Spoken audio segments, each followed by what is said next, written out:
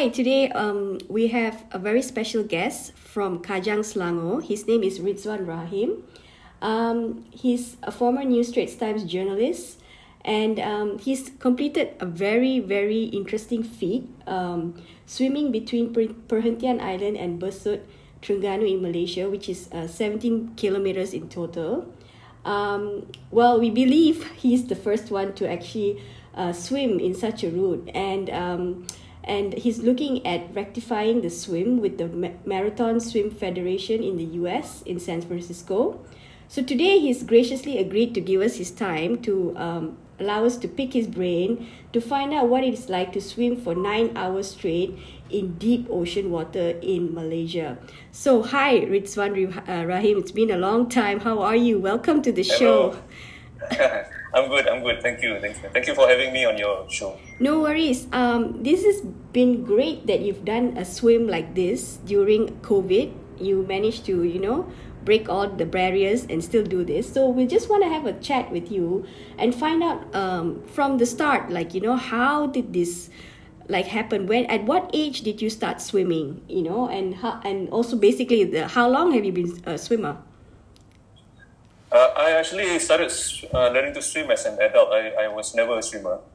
It was only when I was 32 years old that I started taking swim lessons. And that too only because I took up scuba diving. So it started with scuba diving. I actually became a diver first and then I took up swimming. So that was a bit unconventional. Anyway, my scuba instructor, he insisted that I learn to swim because he said that it's not right if you're a diver and you cannot swim. That happens quite a lot apparently. People who rely on their scuba gear when they dive. So he didn't want that, and so he taught me to swim. In about 2 months, I could swim comfortably at the pool doing laps.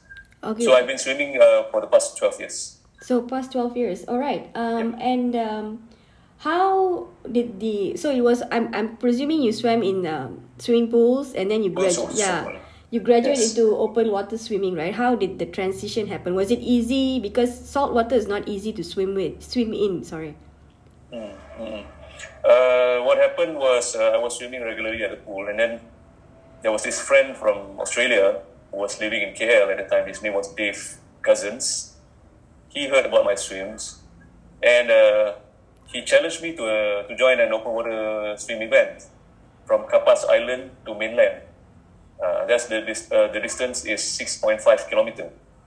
At the time, that was the only open water swim event in Malaysia. If you wanted to do open water swimming, you basically have to do that. There was no other shorter events. And so I said yes to his challenge. But I knew that I had to do something to correct my stroke. And also to learn, like you said, it's not the same swimming in the pool and swimming in the open sea. So I managed to find a coach who coached triathletes. His name was Steve Lumley. And I trained with him for 3 months to prepare for my Kapas Marang swim. And basically, that was how I started. I started. My first event was 6.5 kilometer swim in the open sea. But at that time, I was already comfortable being out in the open sea because I was a scuba diver. So it wasn't reckless at all. It was okay. It was fine. So that was the swim that got you interested in other swims, right? So you basically traveled the world to swim. You've even gone to the US. And I think you're the first Malaysian, right, to do that whole stretch in, was it Alcatraz or something like that? Was it? Alcatraz, yeah. Tell us about that. After that I heard about this event in San Francisco called Shark Fest Alcatraz. Actually, I joined the swim because I thought the name was funny. But then after I signed up, I paid so much already, right? For the registration. I thought I made a mistake already at the time, but then because of how much I spent on the registration, I thought I better do something about this. It was difficult because we didn't have such a thing as cold water swimming in Malaysia. There's nowhere that I could train in cold water. So I had to come up with unconventional training methods for cold water. And also I read a lot of articles, about things like hypothermia and all the dangers of swimming in cold water. And also I borrowed a wetsuit from a friend who has done triathlon. So this was, I took all the safety measures that I could, because I was going there on my own, alone. Then I went there, and then I discovered that, okay, actually the swim wasn't that far. It was just about 2.5 kilometers. And then if you wear a wetsuit, there's actually the very low probability of developing hypothermia. So it was fine, really. And it was a big event, 800 participants from all over the world.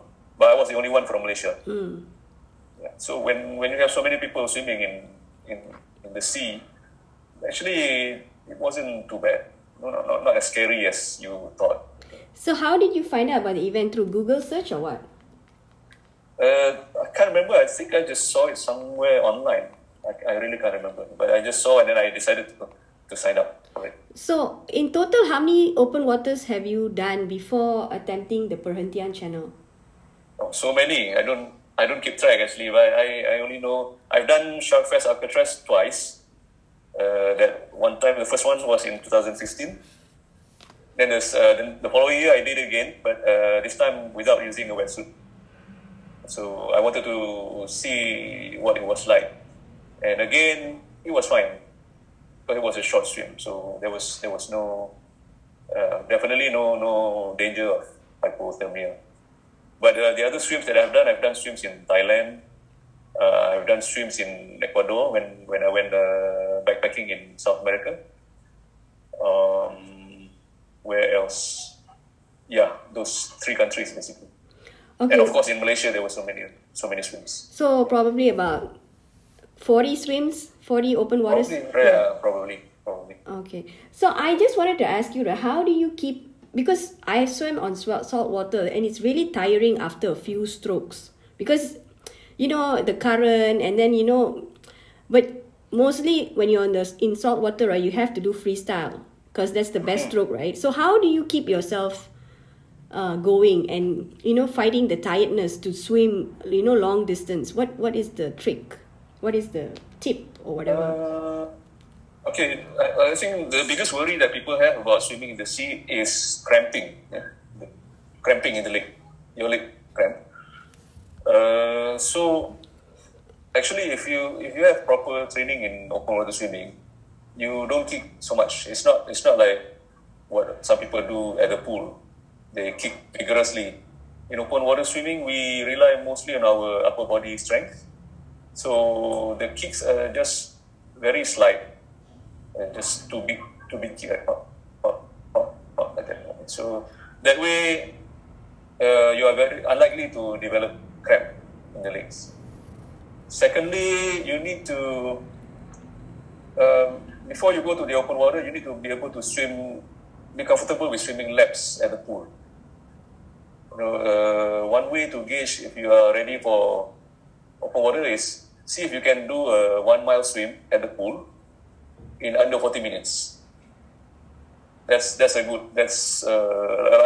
find that a lot of swim event organizers, they use that as a benchmark. If you can do that, if you can do 1 mile at the pool in under 40 minutes, you're basically good for open water swim. That means you are able to keep your stamina, you control your breathing, and then you don't cramp. So yeah, that's a good indicator. Okay. What else is there? Just those two and. Other than that, okay, let me see. Do you need to practice every every regularly week? Go to the pool and. No, not every. I would say maybe 3 or 4 times a week. Yeah, 3 or 4 times a week. We're not talking about doing a 17-18 kilometer swim here. We're just talking about like a normal open water swim event in the sea. If you're already swimming 3 to 4 times a week, and each time you swim you do between 2 to 4 kilometers at the pool, it's already good enough. Okay. If you can do that, it means your stamina is good for open water swimming. Another important skill to have for open water swimming is called sighting. Because in the pool you have the line at the bottom to guide you Yeah. to swim straight. Right? But in the sea, no such thing. So you need to do sighting, which means you need to partially lift your head out of the water, enough for you to see what's in front. That's how you keep track of where you're going in open water swimming. If you don't, you need to do this regularly enough. Otherwise, you'll be swimming in zigzag Oh. and covering longer distances than necessary. Okay. All right. So let's go to the whole feed Perhentian channel. First and foremost, right, I wanted to find out with you why Perhentian, why you chose this route. You know, like was there like a, and how long did you research on this and made, you know, how long was the planning and everything? Okay, I actually, sorry, in 2017, I had already done a swim around the Perhentian, the Big Island. That was 16 kilometers. So I knew at the time that, okay, I shouldn't have any problem covering this distance, 16 kilometers, you know, and it took me 7 hours, which was pretty slow. But I knew then that I could last a long time in the water, so I didn't have any worry about long distances. And since that year, because I traveled to Perhentian a lot, every time I travel there, I would be wondering whether it was possible to swim from Perhentian Island to mainland, because nobody had done that swim before. How did, whenever sorry, I stopped you there. How did you know that no one had done it? Did you call and did you speak to the locals? Yeah, again, because the marathon swimming community in Malaysia is such a small group. It's very close-knit. So if anyone had done the swim, we would have known. Okay. You know, the people, the divers, the resorts in Perhentian, they all knew what's going on in the island. So if anyone had done the swim, the word will come to us for sure. Yeah, so that's how we knew. That's how I knew that it had never been done before. But when I spoke to my friends who were also marathon swimmers, nobody was interested to do the swim. So I was quite surprised. But my guess was, of course, some of them thought it was dangerous because they thought there are big sharks in the water. I know that this is not the case because I've done scuba diving, so I have some ideas of what's underneath our waters. And then maybe some of them thought it was impossible because they imagined there were strong currents, big waves. And also another reason maybe because it's not very interesting because there's nothing interesting to see along the way. In the middle of the South China Sea, you don't see anything. Yeah. But if you swim around the island, you could at least see turtles, you could see sharks, you could see all kinds of fish. It's more scenic, more interesting. So these are the reasons why I think people didn't want to do this swim. Okay. Interesting you mentioned sharks. I thought Malaysia didn't have sharks. Especially We do. Oh. Yeah, we have, but our sharks are small. Oh.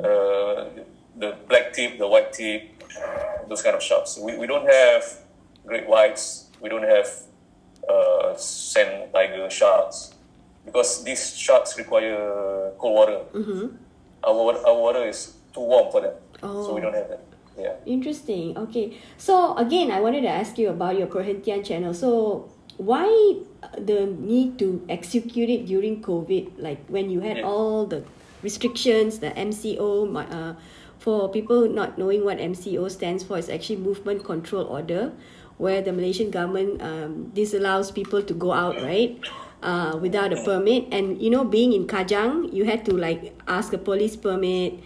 You had to go through so much of trouble to go to a different state in Terengganu to complete the feat. So couldn't you have wait until things get the dust settles? But what was the hurry? Okay, basically I did it because the time was right. The time wasn't perfect, but it was right. What I mean by the time was right. Last year in September, during a family trip to Besut, before that I have to tell you that there's this island near the mainland called Ru Island, RSU, Ru Island, which is about 2.5 kilometers from mainland.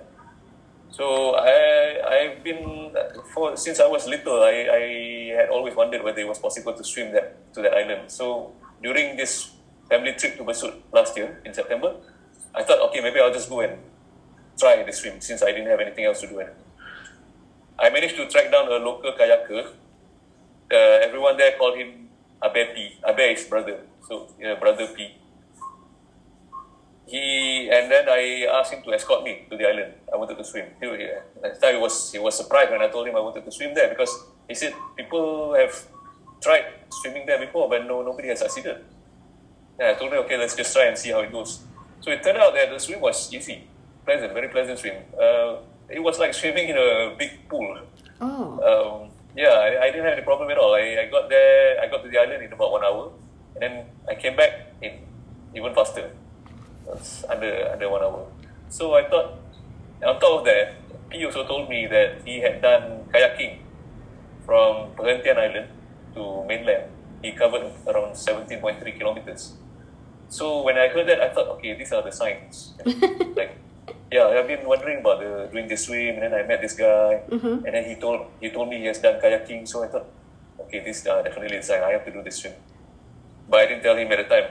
I didn't tell him right away because I didn't want to freak him out. And in November, a few months after that, I started assembling my team, and I started training, and then I told P about my intention to swim. Oh. Yeah. What was his reaction then? He was surprised. He was surprised that anyone wanted to do this swim, because generally people in Besut don't swim open water. It's something that they think is dangerous. So nobody dared to try it. And I was going to try swimming 17, 18 kilometers. So, but he went ahead. He went along with my plan anyway, because I just needed him to escort me on a kayak, which is something that he's already competent in. So he could do that. Yeah, I told him that I'll get the other crew member on board. These are people who are competent in, people who could help save me in case I get into trouble. That was basically the trigger. That meeting P was the trigger for me to decide that I have to do this swim, and I couldn't wait. Anyway, I feel like this pandemic that we are in, right? It's probably gonna be with us for the next few years. Yeah. So I figured that we better learn to live with it, and then we work with whatever we have. We try to do whatever we want to do, and work with whatever we have. So it was not easy, like you said, to get travel permit to travel interstate, right? I had to approach the police, but through some creative solutions, we managed to get that. So but till today, I consider it a miracle that my team and I managed to get to the island to do this swim. I still feel a bit surreal about it after almost 1 month. Well done. So can you tell me the kind of mental preparation you needed to have for such a swim? Because maybe for you it will be different, because you're not green, you're not, you're a very experienced swimmer. So maybe what preparations did you have to go through for this swim, since it wasn't done before? Did you do anything different from the previous swims? Okay, if I want to talk, maybe the swim itself wasn't the difficult part. The more difficult part was planning, especially given all the restrictions during this pandemic. A lot of things could have derailed our plan. So that was the scary part, actually. After you've invested so much time, so much money, so much energy in training, and then if it all goes down the drain, then I'll be quite depressed. But so that was a big scare. Not even the swim. The swim, I've already done long swim, so I wasn't so scared about the swim itself. I think in terms of training, the difficult part was I worked with my coach to train for this. He actually got me to swim slower than my normal pace.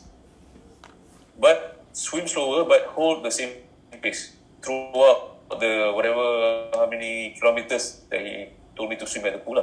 The longest that we did at the pool was 13 kilometers. So I was supposed to swim at a slower pace for 13 kilometers. That was a challenge. And I discovered that it took like 6 hours. It was so boring, so tedious. Going back and forth in the pool. On top of that, during that training, when I swam with my friends, my squad mates, I discovered that my pace was fixed and that I couldn't keep up with them. I was this slow swimmer who couldn't keep up with my lane mates. So I thought, yeah, it was quite depressing also lah at the time. But then I had to remind myself that I was doing a temporary project. After this project is done, I can reset my swim pace and hopefully I can keep up with my training mates again. Yeah, so I would say that was the mental preparation that I had to. Yeah, It was different. It was different. I wasn't scared about the actual big swim. Actually. Yeah. Well, did he want you to swim slower so that you will conserve your energy and not get tired? Exactly. Oh, okay. Exactly. Yes, that was the plan. Exactly, because this wasn't a race. We just wanted to cross from Perhentian to mainland. So, however long it will take, I will do it.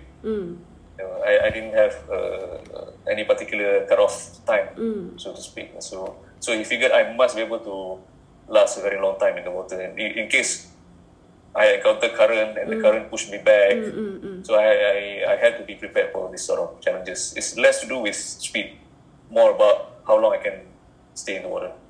Okay, got Of course, the interesting part about this training, I didn't feel any pain or soreness in my muscles during the swim. So I find that to be quite incredible. Yeah. That's good. So I wanted to move on. Like, it's a long swim, right? 9 hours. How long was it? 8 hours or 8 hours? Yeah, 8 hours, 56 minutes, 30 seconds. Okay, you did say that they would feed you. They would give you snacks like banana, and then you would drink water, and then biscuits. You'll have biscuits, right? That Ipoh. Yes, yeah, energy bar. Yeah, energy bar. So what happens if you need to go for number 1 and number 2 while you're swimming, right? Do you let go in the sea or is it because you stopped somewhere? You did have a break, right, in the swim, or was it like 8? No, straight out. 9 hours straight in the water. I was in the water for almost 9 hours. Okay. Yeah. So how does it go? Or do you clear out everything before you start swimming, and then I don't know. I mean, try and explain it as least disgusting as possible, please. But but it's an interesting thing to know. Like, how do you do it? Yeah, it's a practical question. Of course, you keep eating and drinking, and you have to let go some of that. Yeah. Number 1 is easy because you can do it while swimming. Nobody has to know. Number 2 is also possible, although I've never done it. Personally, I've never done it. But I've heard people who have done it.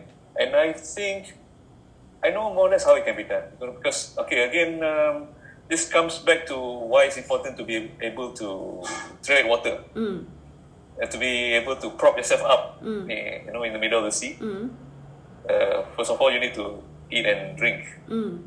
And secondly, in case you need to do the number 2 lah.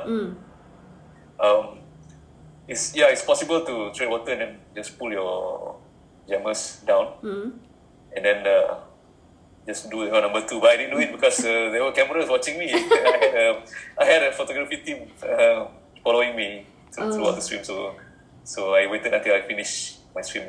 So, but what do? You make sure you don't eat anything heavy. You have to eat a lot before the swim. A few days before the swim, you have to basically load your body with food. And water is also very important. Basically, you need to hydrate yourself all the time.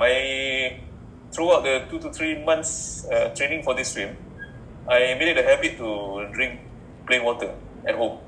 Every time I pass the kitchen, I would drink some water. So I made it a habit. Hydration is very important. And hydration has to occur before the swim, not the swim, during the swim itself, before. Okay. Why is hydration important? Because when you're swimming, you don't realize you're actually sweating, but you don't realize it. Oh. You don't feel. Even when you swim in the pool, you don't feel you're sweating, but actually you're sweating a lot. And in the sea, you cannot drink seawater. It's dangerous. At least if you swim at a lake, if you're desperate, you can drink the lake water. You can take a sip of it. But in the sea, you cannot. So you have to make sure that your body is properly hydrated. Alrighty. So, okay, was this 100% sponsored by you? This whole feed, this whole Perhentian channel, or did you get a sponsor? And I was just wondering if you could share with the listeners, like how much to organize such a event, It was 100%. I covered all the costs for this because this had always been something that I wanted to do, and I had some savings, so it was the right time to do this, and I was prepared to spend. Yeah, but although I would not reveal the actual cost that I spent on my trip because I think it will shock a lot of people. Because it will be expensive because I brought along a photography team after all. And then I covered the accommodation, the food, and also the transportation cost of my entire team. Basically, they just had to show up and do the work. That's all. But if a few friends and I have been talking about organizing this swim for others who might want to do it, we have come to a ballpark figure of around 3,000 ringgit. I think that's a fair amount for people to pay for to do this kind of swim, and with the proper escort, with medical support, with kayak support, and of course accommodation. Yeah. Is it one day affair? Is it a one day thing? We are for now. Our benchmark is 9 hours. Since I did the swim in 9 hours, so everyone else will have to beat this time. Which I think is actually quite easy because I consider it a very slow time. I'm not a fast swimmer. I consider myself an average swimmer. So I like that. That is the reason why I use myself also for this experiment. Because if I can do this, and I do it in 9 hours, I figured so many of my friends who do this sort of marathon swim, they are much stronger swimmers than me. So for sure they can do. I know that in this kind of distance, people can do in about 6 hours, 7 hours. It's quite common. All right. 9 hours is considered slow. But you needed to do that to conserve your energy, right? You needed to. Yes. Yeah. So basically, a lot of people they can go faster, but using the same effort level. That's the trick. Okay. Yeah. All right. So, your advice to those wanting to follow your footsteps, like they want to do open water swimming, they have like a lot of reservations. Number one, they're scared. Number two is like even scuba diving also freaks them out. So for all these people who are on the fence, like what would be your advice? Actually, if people since you mentioned scuba diving, I think that's one of the best things best way to prepare for a open water swim, because if you you take up scuba diving, and so at least you have a good idea of what's underneath the water. When you dive, so when you swim, you are not so scared anymore because you already know. Secondly, as a scuba diver, you learn to get comfortable in the open sea. Unlike, say, if you just train at the pool, swimming at the pool, and you hope to get comfortable in the open sea, that's quite a big leap. Also, the other thing that I was thinking about yesterday when you gave me this question, actually, I think scuba diving, because you learn to. Have you tried scuba diving? Have you done? No, it freaks me out, and a lot of people are. Actually, one thing you do in scuba diving, you don't use your arms for propulsion, but you control your movements using the air in your lungs. That's how you control your movement, your buoyancy. So I have been thinking that could be why I'm able to tread water easily in the sea, because I know how to control my buoyancy using the air in my lungs. I keep some air in my lungs, and that's how I'm able to float easily in the sea. So yeah, I would say anyone who has an opportunity to try scuba diving or take up scuba diving, that could be a good way to become a good open water swimmer. Comfortable, you can swim comfortably. But other than that, again, I mentioned about the test if you can swim 1 mile at the pool in under 40 minutes. And finally, I would like to say, do not neglect to equip yourself with water trading skills. Because I can see now that the trend, the tow floats or some people call them safety buoys. They are becoming popular in open water swimming. You know, those floats that people tie to their waist, bright colored. So that is becoming popular. And so a lot of people thought they don't have to learn to tread water in order to do open water swimming. I think that's dangerous. I think you shouldn't rely on your toko. You should learn to tread water. Then you'll be able to get comfortable in the open sea. Alrighty. Alright, so that's all the time we have for today, Rizwan. Thanks for imparting your knowledge with us and giving us all the tips in doing this. And we are so excited and we hope to see more swimming feats from you, hopefully in the near future. And Daily Straits would like to thank you again for taking your time and speaking with us today. You're welcome. Thank you.